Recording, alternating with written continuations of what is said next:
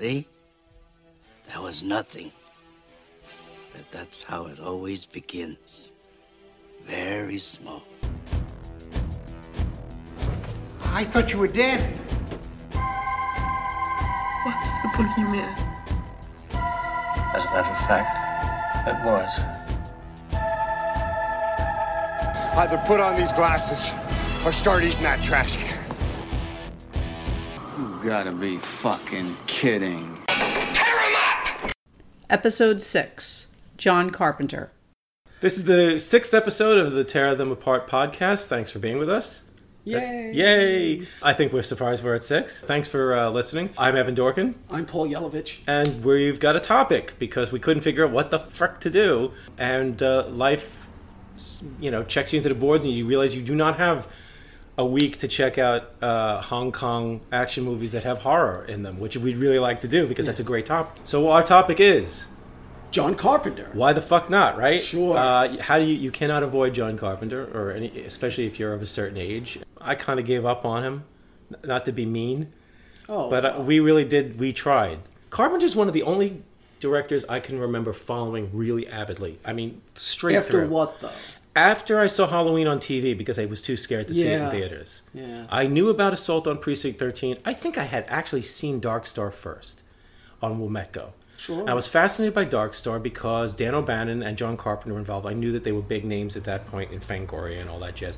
I was really nerding out on the fan magazines back then. So he was a name. Dead and Buried might have been out by then. I'm not sure. And I had read the book, oddly enough. I don't know how I came up with it. So there were names that you recognized.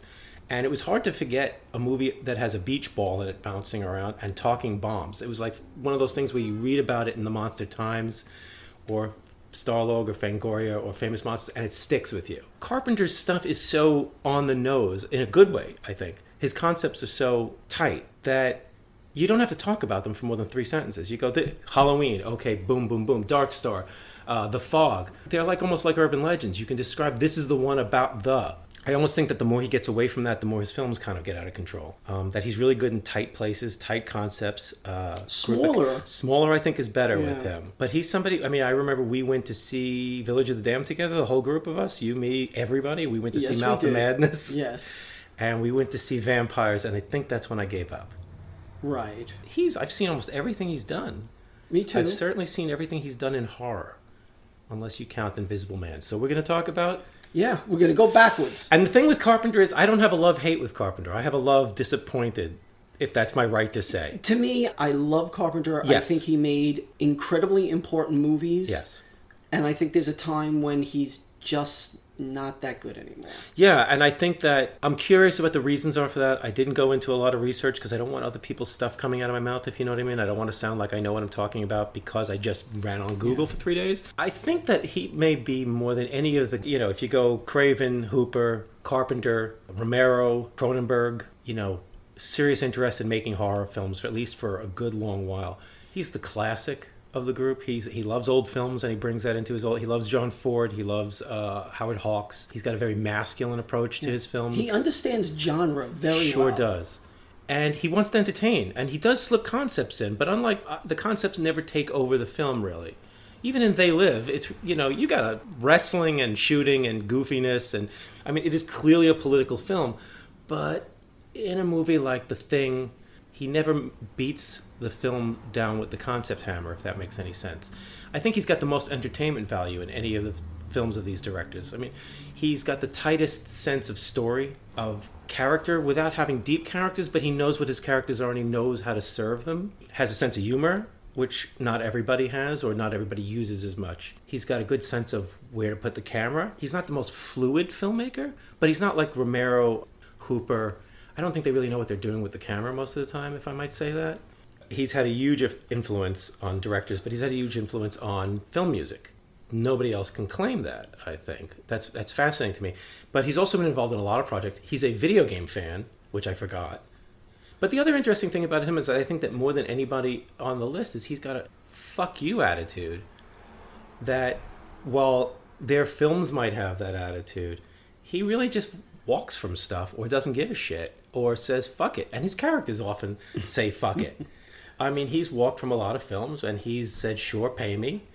And he said, I want money from Halloween, so hire me for $10 million. And it's a matter of principle as much as anything else. So he's really fascinating. He's an adult. That's the thing that I wanted to kind of cover. I know that sounds weird. Yeah. I think that almost all these filmmakers are adult.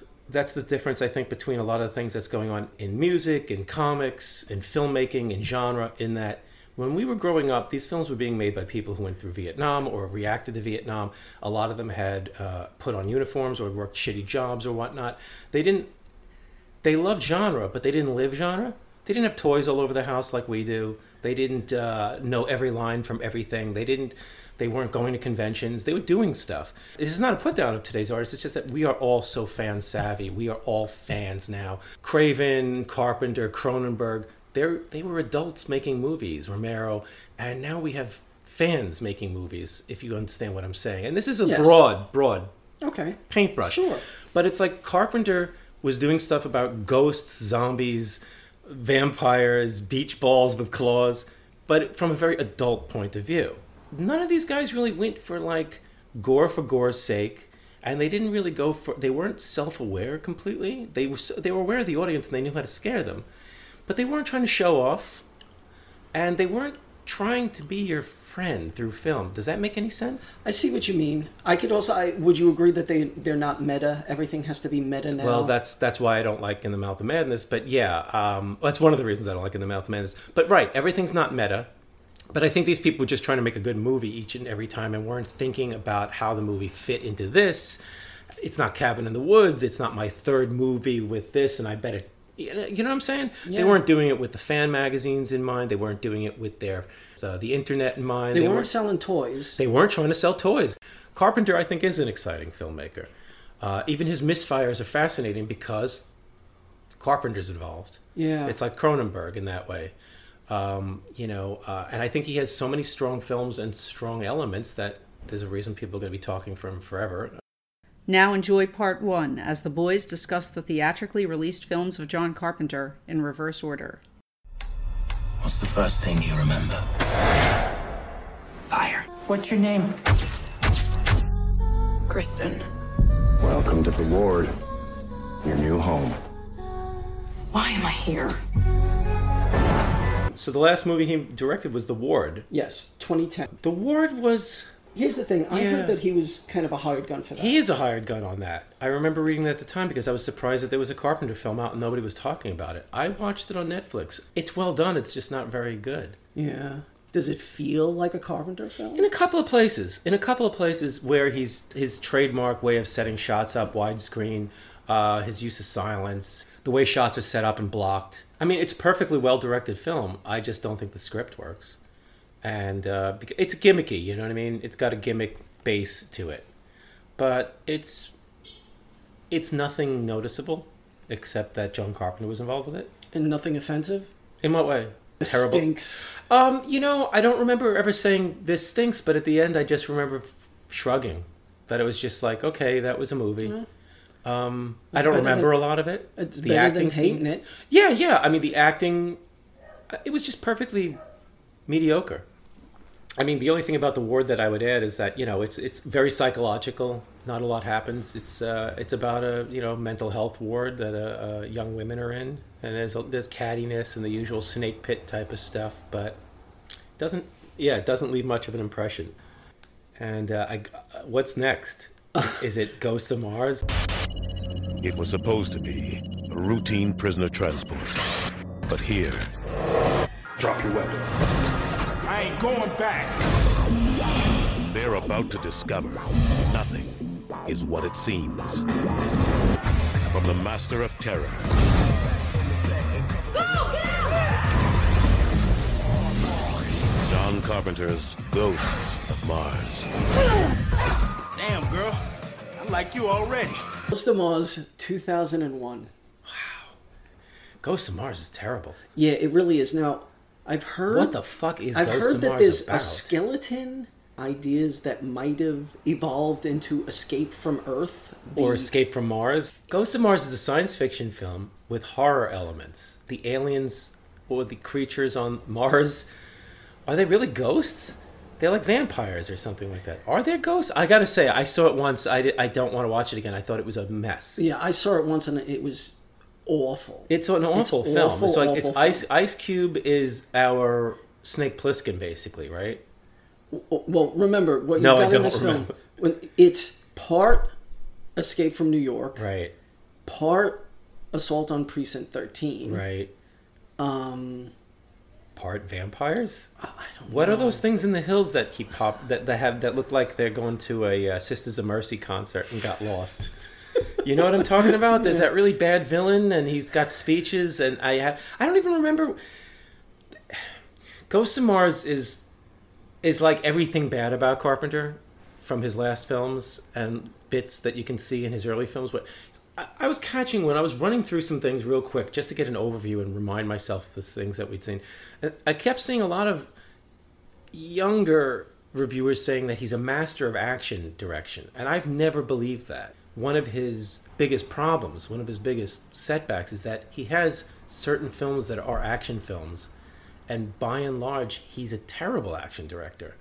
He's a very cause and effect. Things can't happen on screen at the same time. I don't think he's good with physical space when it comes to action or movement, or I think everything he's good at with people in tense situations or arguing or escaping someone, he's not good at with bodies in motion or objects in motion. And Ghosts in Mars has a lot of those problems. If you're using the example of, say, Big Trouble to say he's a brilliant action director, come on. It's a great film. It's a good American attempt to do that. Yeah. But it's a mess. It succeeds despite the action being incredibly clunky and choppy. You could probably do a supercut of people going out windows and falling awkwardly and just not looking right action-wise in his films. Yeah. The worst of his action direction is An Escape from L.A. It's like cringeworthy, seeing people hanging from wires and it's pretty floating over each other. And like the Batman TV show has more thrilling action. I think that's just not his forte. And the thing is, he likes action movies. He likes old westerns. He doesn't know how to do a brawl. You know what I mean? His brawls aren't good. The only good fight that everybody loves in his movies is Roddy Piper and Keith David. And Roddy Piper called that match, you know? And it is still stiff, to be honest. But what's happening in the camera is terrific because you really like these two actors. Roddy Piper's in his element. But anyway, Ghosts of Mars is just too many ideas, not worked out well. He's created so many memorable characters. Yeah. But you don't remember any character from there. No, I remember Ice Cube because he's famous and he's Ice Cube. Right. I remember the blonde girl because she was in a lot of things at the time, Clea Duvall. And I thought she was cool. So her character is completely fucking thrown aside. I remember her character more for the really cheap way that she was dusted off. It looks cheap. It doesn't have the money for the concept, which is a problem with a lot of his later films, but certainly for this one. I mean, you're supposed to have another...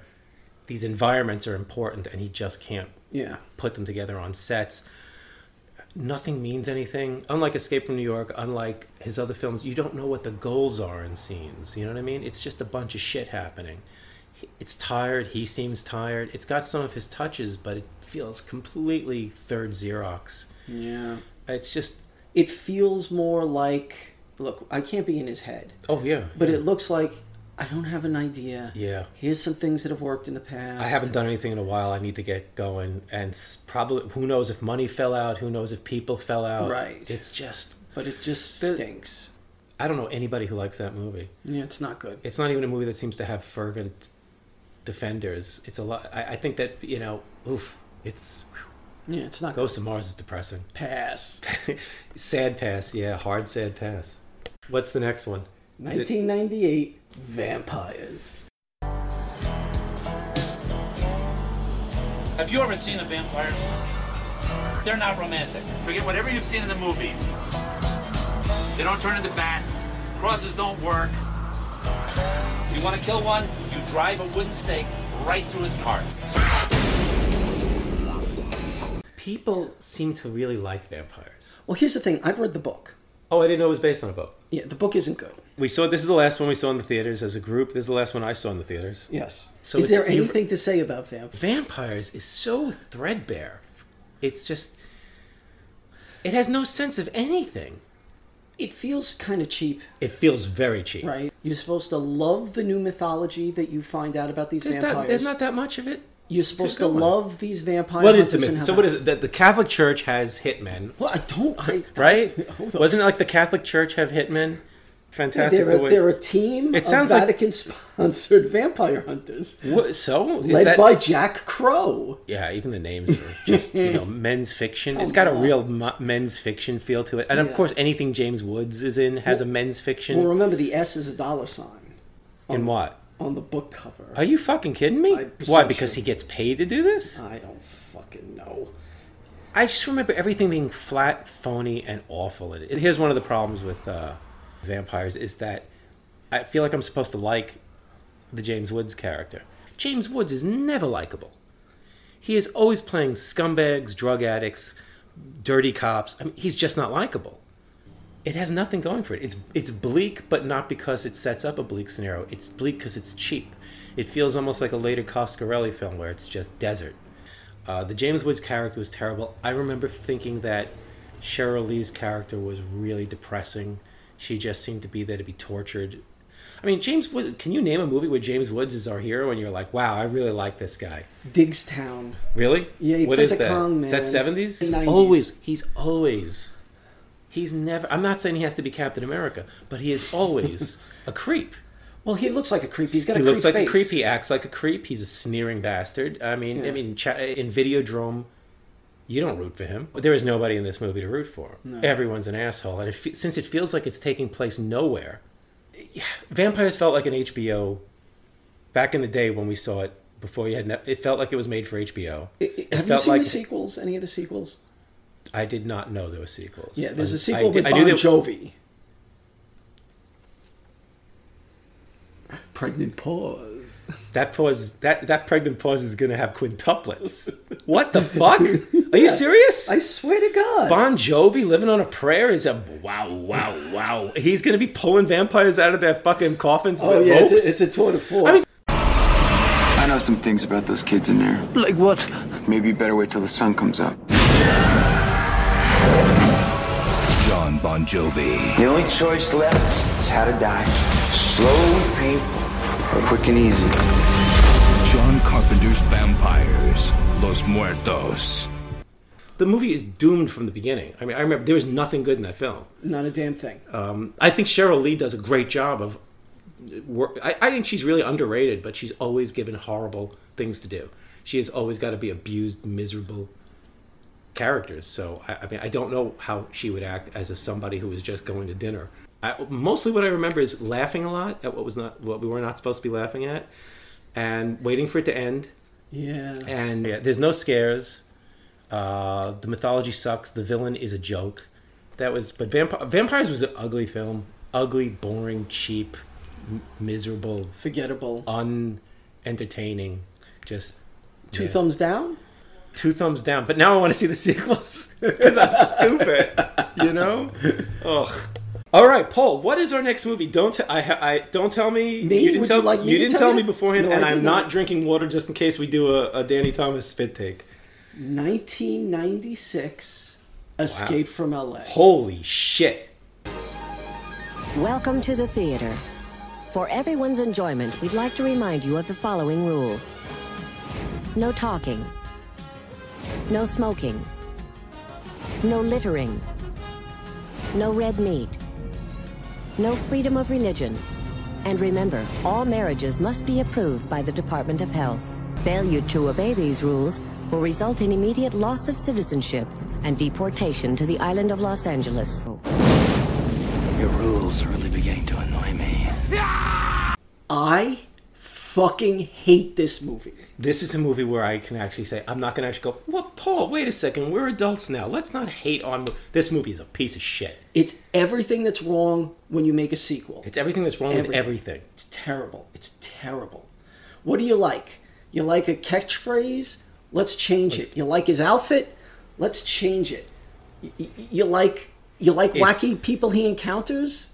This film reminds me of the sequel to 48 Hours, Another 48 Hours. Exactly. More than anything else. As we were watching it, It looks like they did seek and replace. Everything that people responded to in 48 Hours, they kept and changed, but it's the same film. In Escape from LA, they go, well, you liked X, we take out wrestling sequence with Ox Baker, we put in basketball. You liked when he meets this character, we take this out, we put in that character. You like this catchphrase, we have a new catchphrase. It's awful. It's the same fucking movie. Now, I think that without even doing much digging, everybody seemed to know, even if they weren't reading fan magazines, that this movie was made by two guys smoking a lot of pot. Well, that's what you said after we saw it. I think we walked out of the theater and you were like, fucking Carpenter and Russell were just smoking weed by a pool. And it turns out they kind of were. I mean, it just made you hate the first film in some ways. Like, you almost wish that they go back and kill... Would you go back and kill Escape from New York to prevent Escape from LA? The scene where they're surfing at the end. That's what I was going to say. The surfing scene... one of the worst things ever.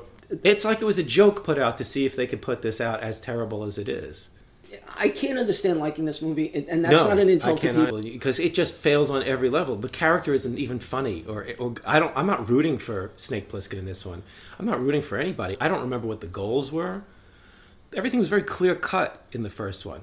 Even if he's stuck with this job, you know that he's Snake Plissken and he fucked over the entire world in the first movie and almost ended it. So you feel like he could just leave. He's not stuck on an island with a bridge that has bombs on it. He's in LA. It's huge. Geographically, he can always leave. The film never feels tight. There's no tension. Bruce Campbell shows up. Holy shit, yay. This scene needs to end. Right. This scene's embarrassing. Yeah. His makeup is bad. The scene is badly written. It's not funny. If you make Bruce Campbell not funny, they don't take it seriously. No. And that's fine if it's a movie that can handle that. But this is a sequel to a movie that takes itself very seriously. Right. One of the hallmarks of Carpenter's films, in my opinion, is he takes them seriously. He does not fuck around. He doesn't throw in asides like... He doesn't just go where the wind takes him like John Landis. He falls in love with a bit and says, I gotta have a gorilla suit, I gotta have a car crash, I need to have some juvenile jokes here, I need some tits there. His films feel like they go all over the place. His films are pretty tight, and he takes them seriously because there's a sense of menace and tension in all of his movies, even the bad ones. Yeah. This one is lacking. This one doesn't feel as high stakes as Vampires or Ghosts of Mars, which is something really horrible to say. It's almost like a parody. It's a joke. And maybe they did take it as a joke, but that's not what the audiences wanted. I'm glad that they supposedly had a great time working on this, a great time making this up. Everybody had money, everybody had pot, everybody had a good time. It's a tired, lazy, awful, unwitty film, and it tries to be witty. Yeah, and the first movie was doing what it was doing, and this one is constantly aware of what it's doing. Yeah, and this is his meta movie. It's terrible. Yeah. It is. I think it's his worst film in some ways. Ghost of Mars is a worse movie. I would say Ghost of Mars, but this has extra I'm angry reasons about to this. This has extra reasons to dislike it because it undercuts another film. It undercuts your expectations, and it just feels like you got jerked off. It's so fucking bad. Oh my god. It's yeah. I really do hate this film. Yeah. Bad film. Waste of money. So, you ready for the next one? Is the next one Village of the Damned? 1995's Village of the Damned. At precisely 10 a.m. in a quiet seaside village, something happened. Something unexplainable. Something unbelievable. Now, this town is about to discover that looks can kill. Wow, well, I forgot about this when we talked about his worst movie. Yeah. Because I think this is his dullest movie. Right. And here's the other thing, though. Look how excited we all got when a new Carpenter film came out, even when we didn't trust him. Because Village of the Damned made sense. He's fantastic at doing paranoia. He's fantastic at having characters who are breaking down in social situations that are breaking down. I love Village of the Damned. I love the book. The book is terrific. The Midwich Cuckoos by John Wyndham.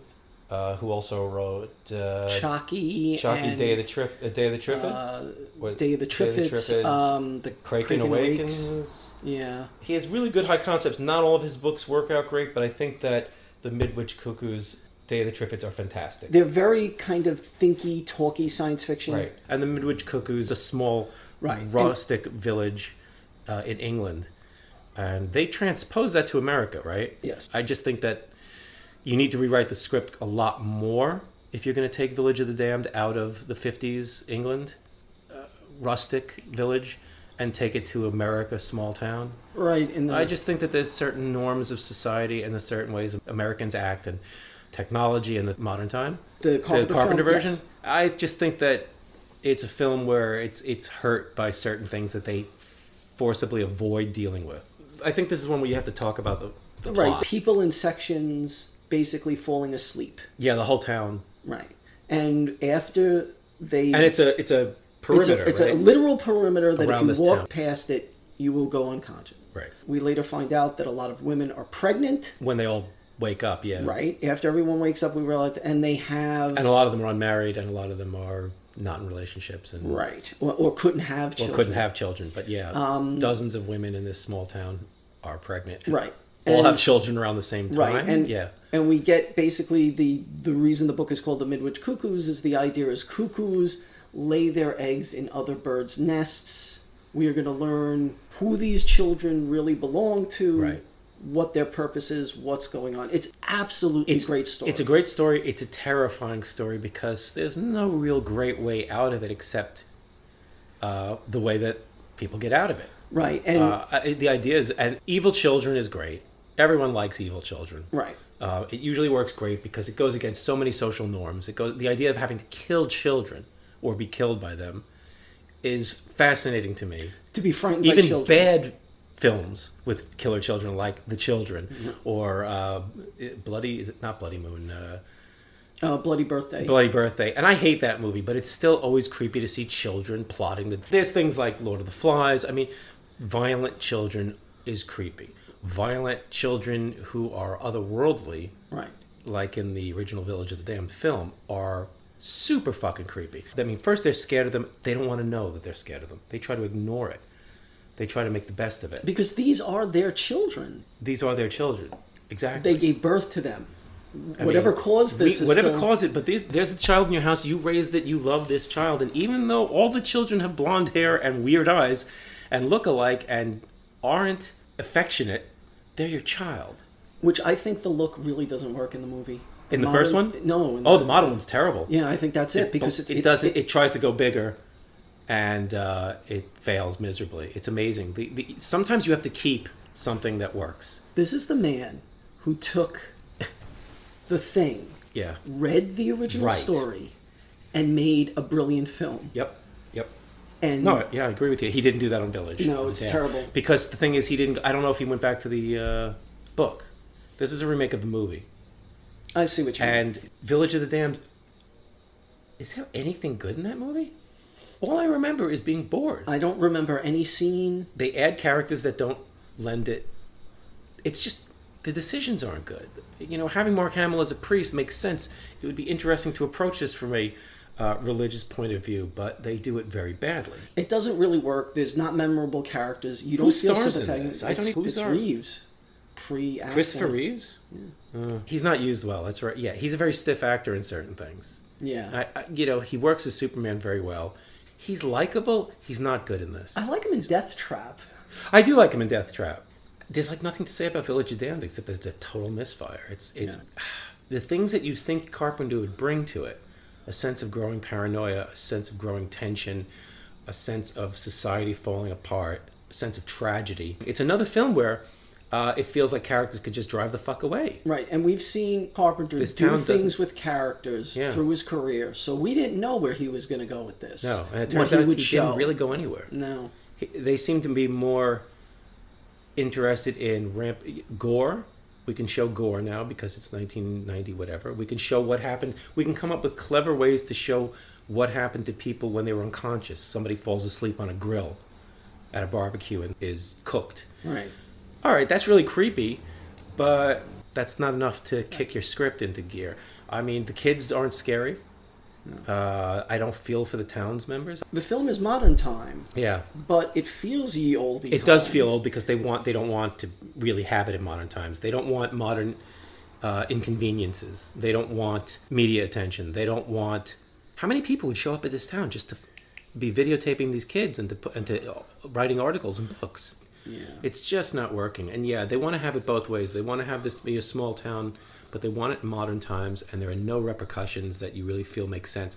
The ending is bullshit. The Carpenter ending is that, after an hour and 45 minutes of this stuff, it's just going to go on. It makes the sacrifice of the original that's still kind of in here, it makes it pointless. I just don't know. And in some ways, maybe they wanted to have a sequel because there might be a more interesting story in that, a basket case kind of, I took my psychic on the run fire starter kind of thing. How did that work? I mean, to be honest, there's more interesting ideas in what could have happened in a sequel than in this really tepid remake that adds nothing. Yeah, takes away everything. If you can't make, the poster is scarier than the movie. If you can't make basically a cult of like 10-year-old telepath children with no emotions, who are this town's children, if you can't make them creepy, and if you can't make them creepier than the 1960s film, go home. Everybody gets tired. Yeah. Everybody has later films that... Oh, we're going to start loving his films really soon. I know, but not the next one, I think. I think the next one's going to be the one that people, if we ever get letters to our podcast... This one will drive you absolutely mad. It's 1994. Yes. We're seeing commercials for Carpenter's upcoming film, In the Mouth of Madness. The riots began because the stores could not meet the demands of Sutter Kane's novel, In the Mouth of Madness. Kane disappeared 2 months ago without a trace. He's the guy that writes horror books. You can forget about Stephen King. Kane outsells them all. And we're already hot and cold on him, I think, at this point. But the thing is, I'm really excited. I was too. Everyone was excited. Wait, it's part Stephen King, yeah, part Lovecraft. Yeah. There's a scene where they rip the covers off paperbacks to make a map I was to an evil time. I was fucking sold. I am sold. I was sold on this movie just from the paperback thing. When they did beautiful covers. I actually was looking at those the other day. They're gorgeous. Yeah. They're so good that I want to read those books. I remember you telling us. You and Brian were talking about it, something like that, and you were going... He makes a map out of the covers of books to find this town. Everyone was just like, that sounds great. Right. What a terrific idea. Right. Now I wonder where they stole it from, because everything in this movie, it seems to have come from somewhere. We see this movie. We're all excited. The poster looks fantastic. We get a huge group of people together. It's like it's hitting all these little all the dumb shit things that we're into. It's got Night Stalker. He's not a paranormal investigator, but it might as well. He's a detective. It's got publishing. It's Mad Writers, small towns, crazy shit. It's absolutely loved, this film. It's considered one of his best films. Did you notice that this film really seems to have been rediscovered? Younger people seem to abso-fucking-lovely love this. Call of Cthulhu players, Lovecraft fans of a certain age. It really does almost seem to be a generational thing. I feel like people weren't told anything about this movie, and they discovered it, and they love it. Yeah. And that's fine. We hated it. Yeah. We hated it. No one liked this film of the 10 people. And we weren't hating it to enjoy hating it or to say, I want to love things I pay money for. No. Dead set on enjoying this film. This film had sold me. Yeah. I wanted to like this movie. Yeah. I didn't know Sam Neill well, so I didn't care one way or the other about the cast, the story, concept. Yeah. This is Carpenter land. Yeah. He can do this. Why didn't it work for us? I think for me, when you deconstruct the actual story of the film, there's not much of a story, and what there is of a story isn't visually interesting. This is the only thing I went looking for, because I just wanted to see, because this is the movie that I think that people get crazy about you not liking.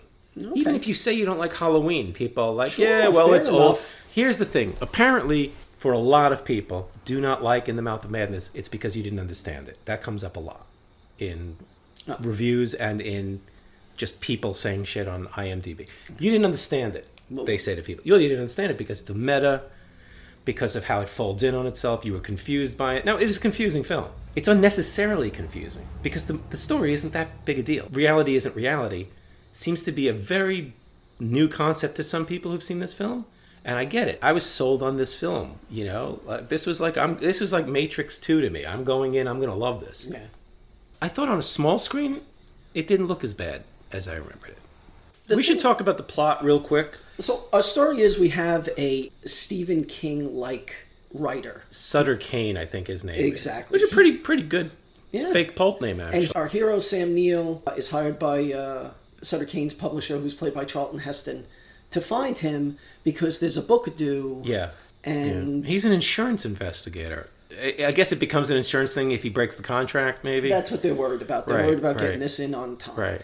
He starts investigating. It's not as simple as it seems. No. There's creepy stuff going on. Now, I forget exactly how... there's violence in the streets, that kind of thing. But we see the fans lining up to get books. We see people losing their shit. And there's a famous scene of a guy with an axe. Which I think was terrible.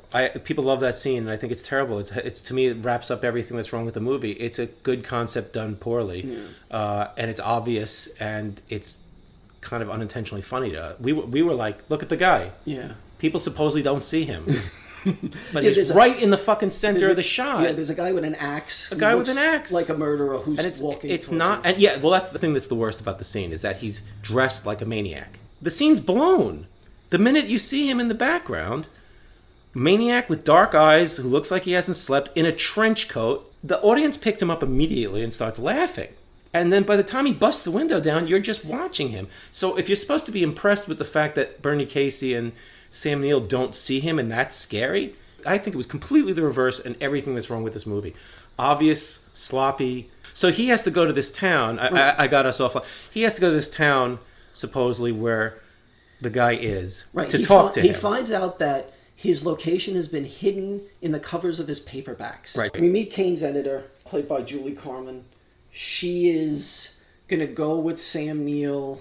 They're going to be bantering with each other. They have a lot of banter about the nature of somehow things that tie into our movie. Right. They start having philosophical and writerly and sociological talks about fiction, metafiction, the effect of fiction, which is what you do. Right? You talk about the themes of your movie. And then we drive to a cheaper movie. Which is what you don't do. Yes, the movie becomes another movie. Yeah, we drive to Once they reach the town, they go through this sequence, this John Carpenter black darkness. And then... And I remember us kind of I remember we weren't lost yet. The famous scene with the boy and then the old man. Right. And the funny thing is, I remember that being really creepy, because how could it not be creepy when you're two people on a road in the middle of nowhere? Carpenter throws black tarps all over the place so that there's no sense of anything. Right. I always like that. Phantasm does it. I would kind of like that weird thing where they just put black behind everything. Sometimes they'll do it for cutaway shots, but it gives you a sense of paranoia. It gives you a sense of suffocation. This road doesn't have anything on it. Where are they going? I mean, the road trip is not terrible. The conversation is. The whole movie has too much fucking talk, too much babble. It's too much in love with its own self, not realizing that. The scene where the kid rides by works on its own, in my opinion. They have a kid going by in the bleak darkness, and all you see are red lights from their car, and you see their headlights, and a kid drives by on a bicycle. Why is this kid out here, and where is this kid going in the middle of the night? Is, to me, creepier than suddenly an old man on a bicycle comes by in the opposite direction, who might be the same kid, who's wearing a very, very ineffective rubber mask and looks like older John Carpenter, which is like, we're all like, is that John Carpenter? Then they hit the guy on the bicycle, and that's the scene people put on YouTube and say, this is the scary scene. I'm like, that kid, when they're looking for that kid and you don't know what's coming next, is, in my opinion, much more effective and creepier than rubber mask weird guy gets knocked down and then gets up and goes again. I just feel once they get to this town, everything that they present to us doesn't work. No, the town is where the movie ends for me. Yes, when we meet Sutter Kane, he's terrible. We meet. Yeah, he gets to the town and really there's no plot after this. There's really no plot. It's just a matter of gimmick, effect, reality changing, ha-ha on the viewer, ha-ha on Sam Neill. It's just a series of set pieces. The woman that runs the inn or something. Yeah. There's a story. Oh, she's just like the woman in the story that kills her husband or something. We have no attachment as an audience to that. And we don't know his stories. And so they build it on other people's stories, which most people don't know either. Which would have been fine if they paid off with that new material. Right. If they gave you, I'm a fan writing this screenplay, I'm a knowledgeable person directing this movie. Let's put as many references. Pickman's Hotel means abso-fucking-lutely nothing to 90% of the audience. Easter eggs get a lot of people hard when they're watching it, but that's not a movie, and that's a hill I will die on. So many people are so excited about there being references in this movie to Lovecraft. They're infighting about people who say this has Stephen King influences. No, it's not. It's Lovecraft. And I'm like, look, Stephen King is clearly in this movie. The references are Lovecraft. In my opinion, and this is for me, you shouldn't come out of a movie going, boy, did I love all those references. That's dressing. That's icing. If we hadn't read all that shit, would we care? It doesn't gel. The scenes don't last with me. I don't go, oh my God, do you remember the scene when the monsters rip out of the book wall? What? No, it does not work for me. It makes a terrific trailer. I think this movie promises so much and then gives you tentacles. And I'm crazy and I'm laughing in my cell. And I think the ending is absolutely awful. It's a cheat. I think it's the worst Carpenter ending. It's not his own ending. But it's amazing to me that people who think Prince of Darkness is a piece of garbage and that ending is ridiculous. Obviously, there's people who like both. Both of them have very serious love and hate camps. Yeah. I think Prince of Darkness is a more successful Lovecraftian film in every single way. Right. And it doesn't have any references. Yeah, the road scenes are cool. They take way too long. Town is just not interesting to me. We have to make it clear. If someone was to say to you their favorite Carpenter film was Madness, you could understand that better than you could, say, Vampires. Oh yeah. Or The Ward. There's nothing to talk about of vampires. Right. Unfortunately for us, and it's not because we know more or whatever, this film didn't work for us. I'm not blowing people off because I was into Lovecraft and I was into... we had seen all the Carpenter films when they came out or any of that. But I don't think the film works as a film. It's an hour and 45 minutes of Sam Neill looking confused. Writing meta stuff about, is this real or is this not real? It's hard to make films like that work, of any kind, whether they're psychological or they're over the top or both. Writing is a big no-no in many screenwriting circles. The act of conceiving something in your mind and putting it on paper and then it becoming something out there, whether it's about a writer who's going through writer's block and it's really serious and it's kind of, it's made for boring people who want NPR totes and stuff like that, or whether it's a monster picture with reality bending and all this stuff going on. The act of writing is internal. Another big failing for me was that I thought Sutter Kane was terrible. I thought the character Sutter Kane was, all of a sudden, a bogeyman shows up for real. Now, whether things happening are real or not, you've got a guy talking like a villain in a comic book. Right. Which automatically throws things off for me. Another reason why the effects bother me in this movie in a way that effects don't bother me is that if you're going to deal with reality versus non-reality, the fact that the effects almost always look fake don't sell me on anything. They don't try to cheat things with shadow, which is weird. On things like Halloween, they go, look, we don't know how to show this, so we'll just literally have a light show up. And in The Fog, they use the fog to cover things. And The Thing, they don't show you every single aspect of The Thing. For some reason, I don't know why, you've got no budget to show really interesting effects, that everything's rubber and plastic in this movie. You don't cover it with light, you don't cheat it with blocking, you don't show it quickly. They do that in the scene where the creatures are coming out of the church or whatever, and it's actually not so fake looking that they could have shown it a few more seconds. So many of the effects are absolutely... there's a puppet in one scene because of this woman and everything. Now, I don't mind that, but if you're trying to tell me this is not real or this is real, I want a firmer reality to cut from. If you enjoy the visuals of it over what's happening and the characters and the cause and effect. That's why a lot of people like a lot of Giallo.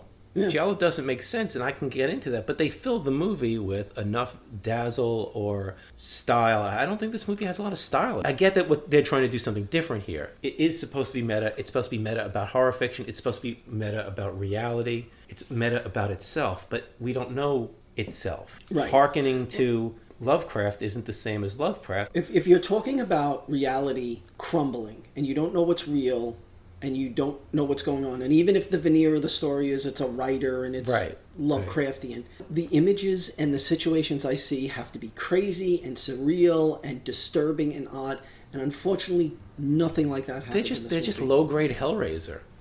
I like a good mind fuck. I like a good, holy shit, what is real, what is not real. Most of them suck, though, because the very nature of them. But if the ride is really good... But, again, this all reminds me of Occurrence on Owl Creek Bridge stuff. It's just padded up. you're living through something that's not really happening. You're not who you think you are.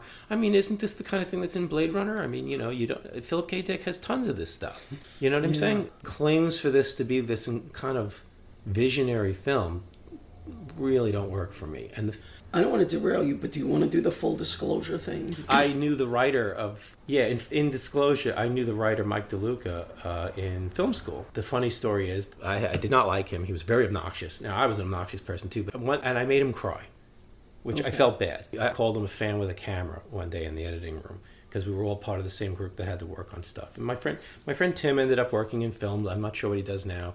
I make comic books and I'm broke all the time.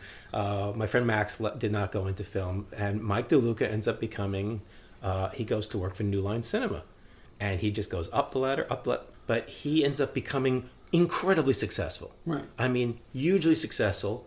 Greenlights a lot of amazing films, a lot of bad films, blah, blah, blah, blah, blah. He's written a few films. I didn't know that. I thought this was the only film that he wrote. I went to a birthday party for Bob Fingerman. I'm passing a newsstand on the way back from the party, and I see this cover of like Variety, something of I said, "Congratulations to Michael DeLuca," and I look at it, I go, "What the fuck is Mike DeLuca doing on the cover?"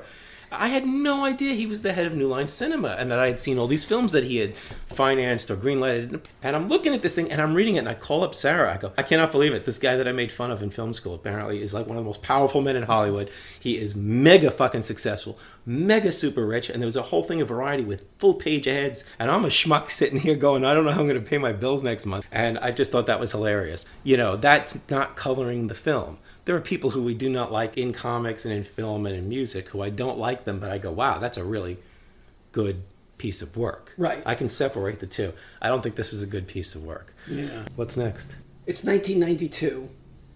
Memoirs of an Invisible Man. Okay, you're going to take this one. I've never seen it. Something's happened at the Magnascopics facility in Santa Mira. Next thing I knew, I went from high profile to no profile. Chevy Chase. Morning. Morning. Daryl Hannah. Boy, how am I going to tell my mom about this? Just tell her you met a guy. Could be serious. He's transparent. Memoirs of an Invisible Man. A John Carpenter film. Very little about this film, except you guys have talked about the book. Yes. You and Brian and other people, as was often the case back then, you guys were aware of the book. I wasn't. But I never got around to this one, and there's two words. Chevy Chase. I don't sleep well. I can see through my eyelids. I can see through the top of my head. This is around the time that there were some interesting books rethinking about being invisible. What is it like to be invisible? You got Hollow Man by Dan Simmons. Didn't they make that as a film with Kevin Bacon later on? Yep. You have Hollow Man. This one, Memoirs of an Invisible Man. I read that book. I enjoyed it. Is it a comedy?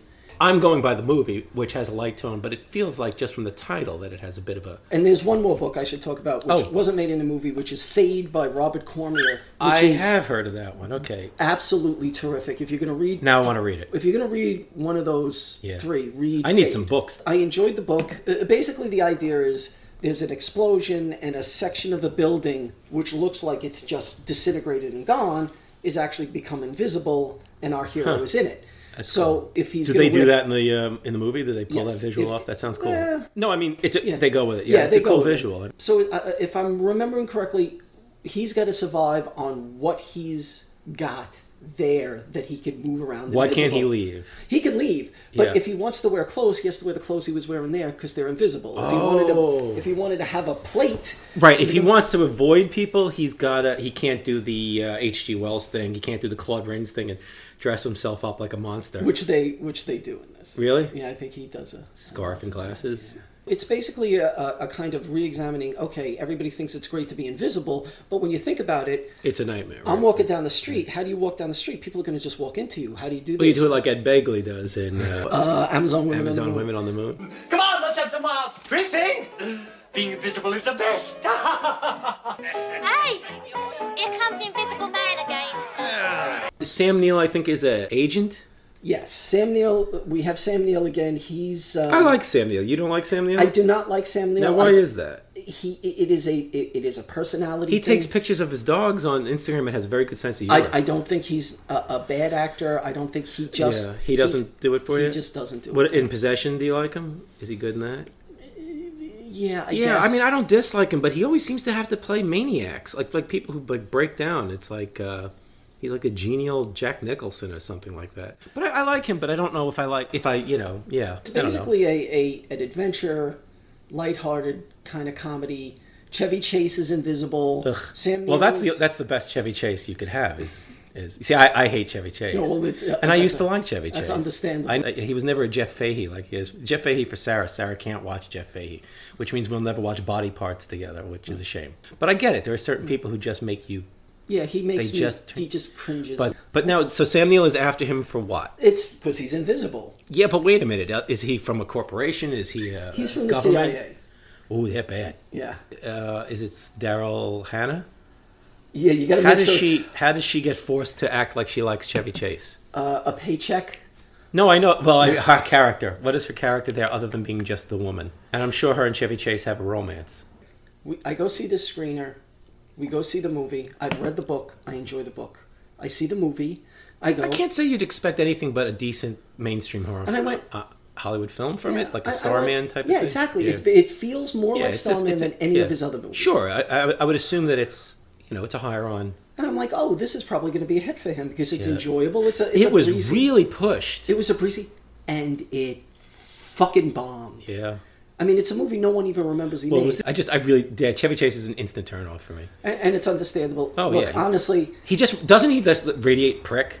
Yes. You know what I mean? This movie does not feel like a Carpenter film. It feels like a kind of Hollywood journeyman. Sure. It's this. It's competent. It's got things. I remember watching it once and enjoying it and never having a desire to see You never it. hear anybody talk about it. You don't hear Carpenter fans. You don't hear fans of the actors. No. It's 1988.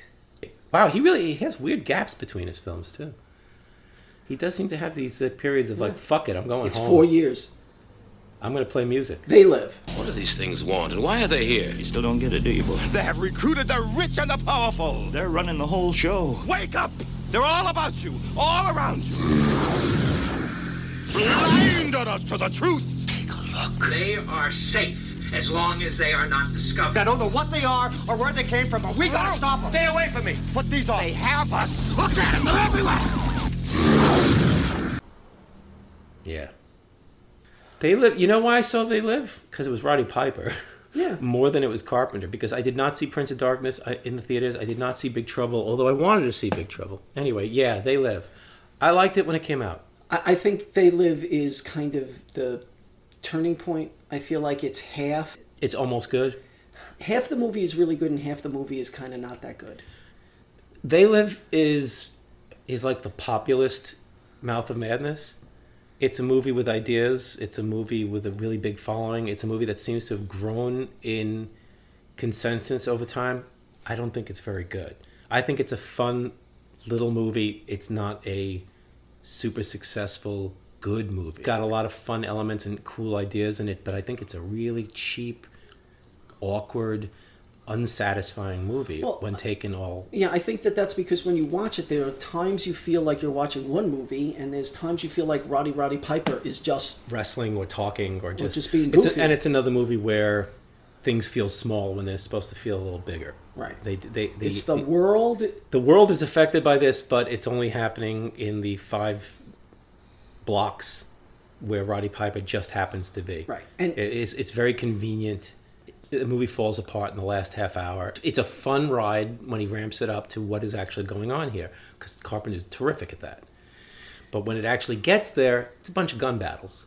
People, I think, remember it as being better than it is, because you love Piper, and you love the glasses, and you love the signs, and you love the pizza face aliens. It's a horror movie, a monster. I mean, is it a horror movie? It's weird. It doesn't feel like a horror movie. It's really a science fiction movie. Science fiction with horror adventure. elements, but it's really mostly a science fiction action movie. It's more like Escape from New York, I think. It's not really a scary movie, even though there's monster scary people in it.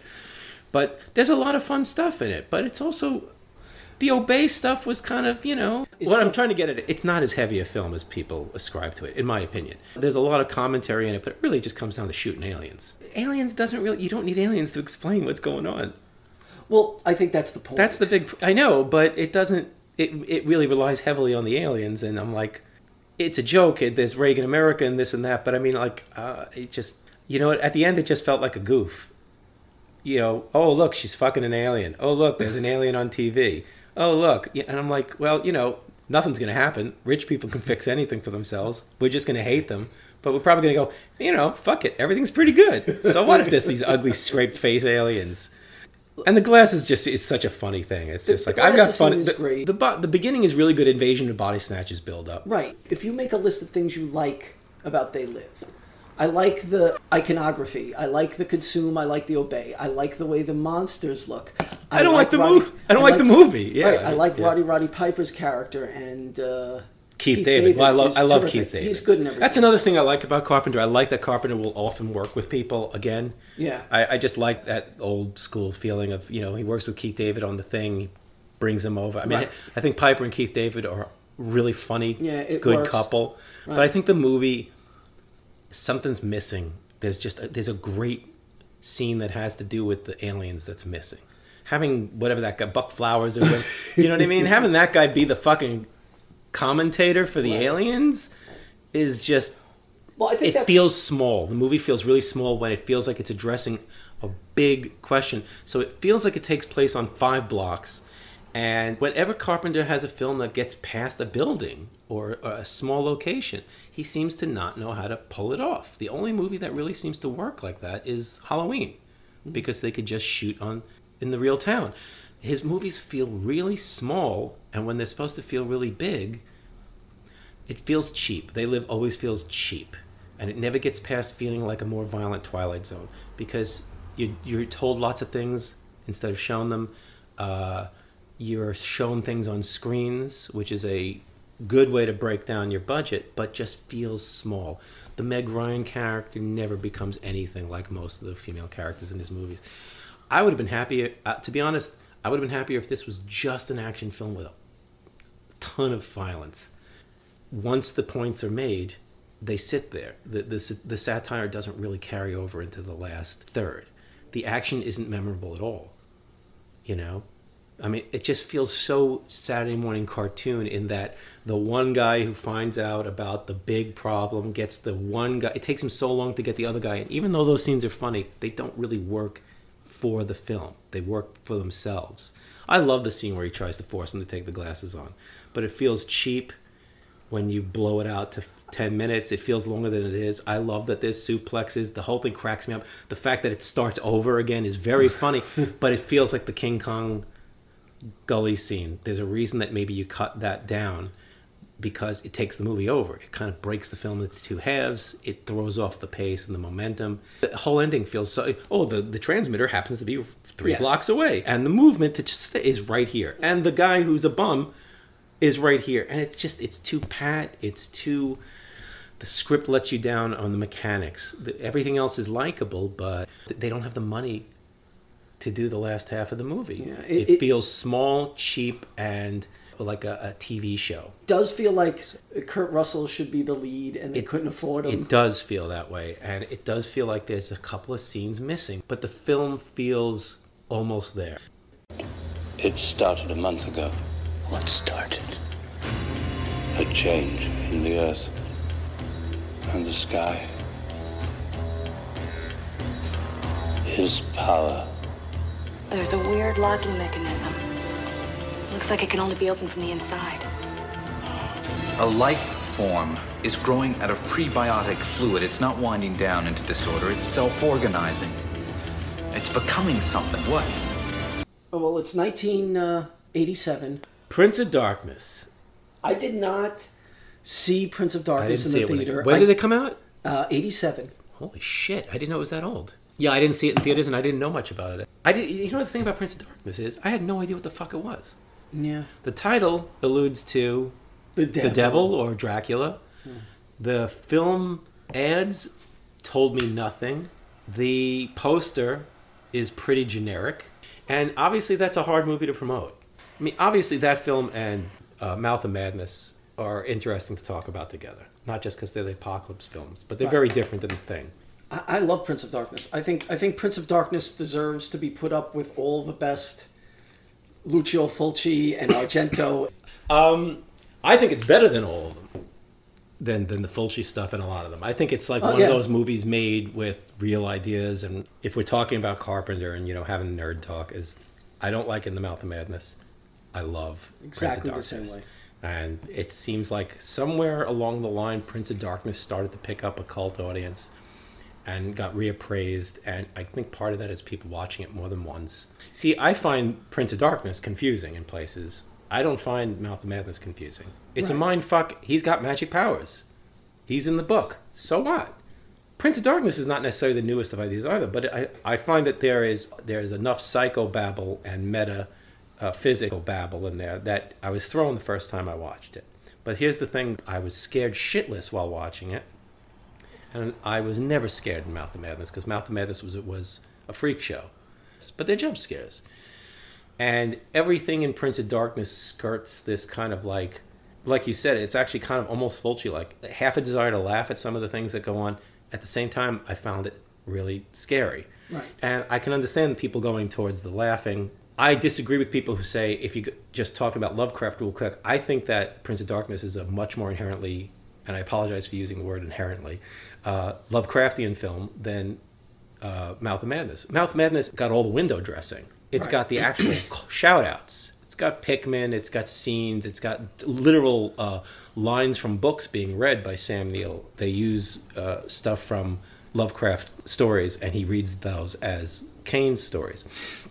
But this movie is more fundamentally Lovecraftian in its use of science and occultism, technology. The unknown.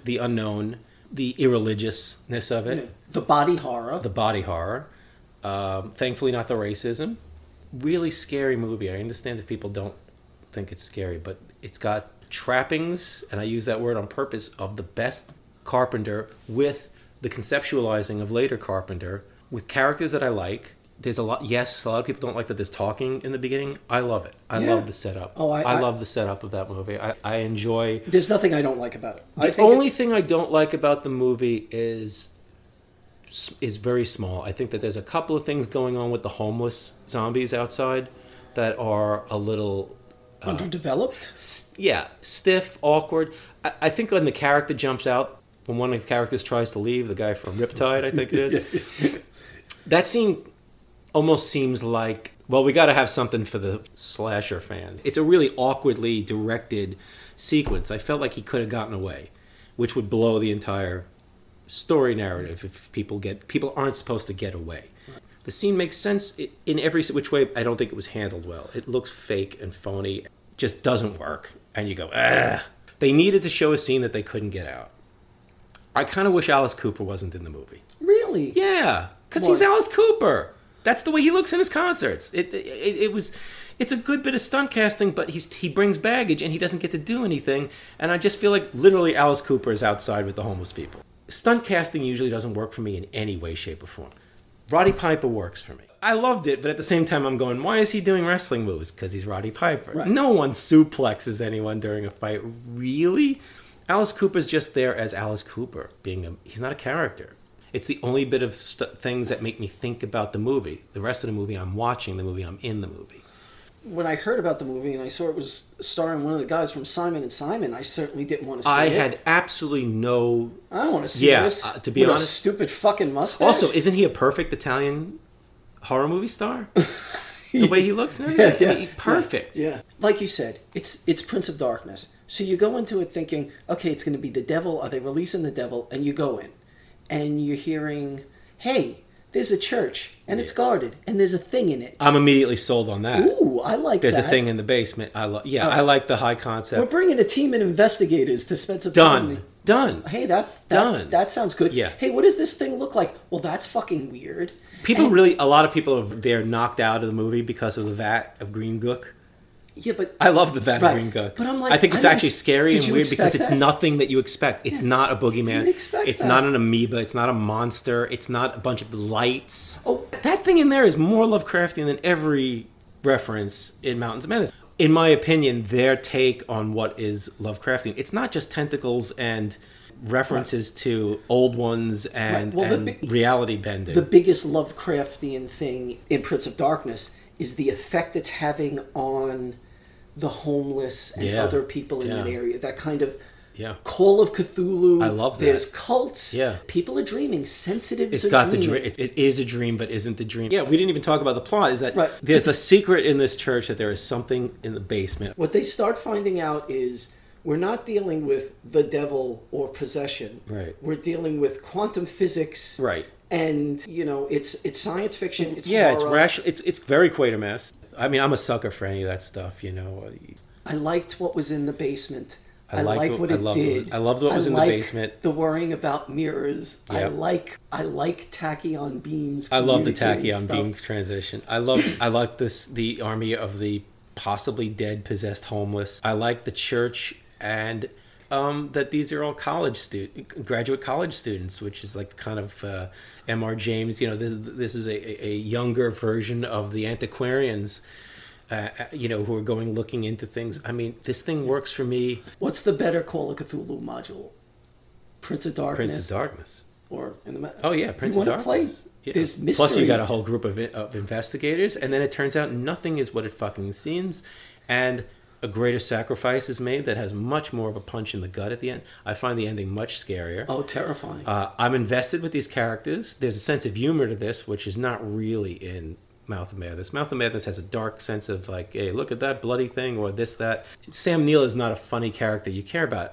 There's more chemistry between the female and male yes, leads in it. It's probably one of the best female leads, you know, who has something to do and pays for it.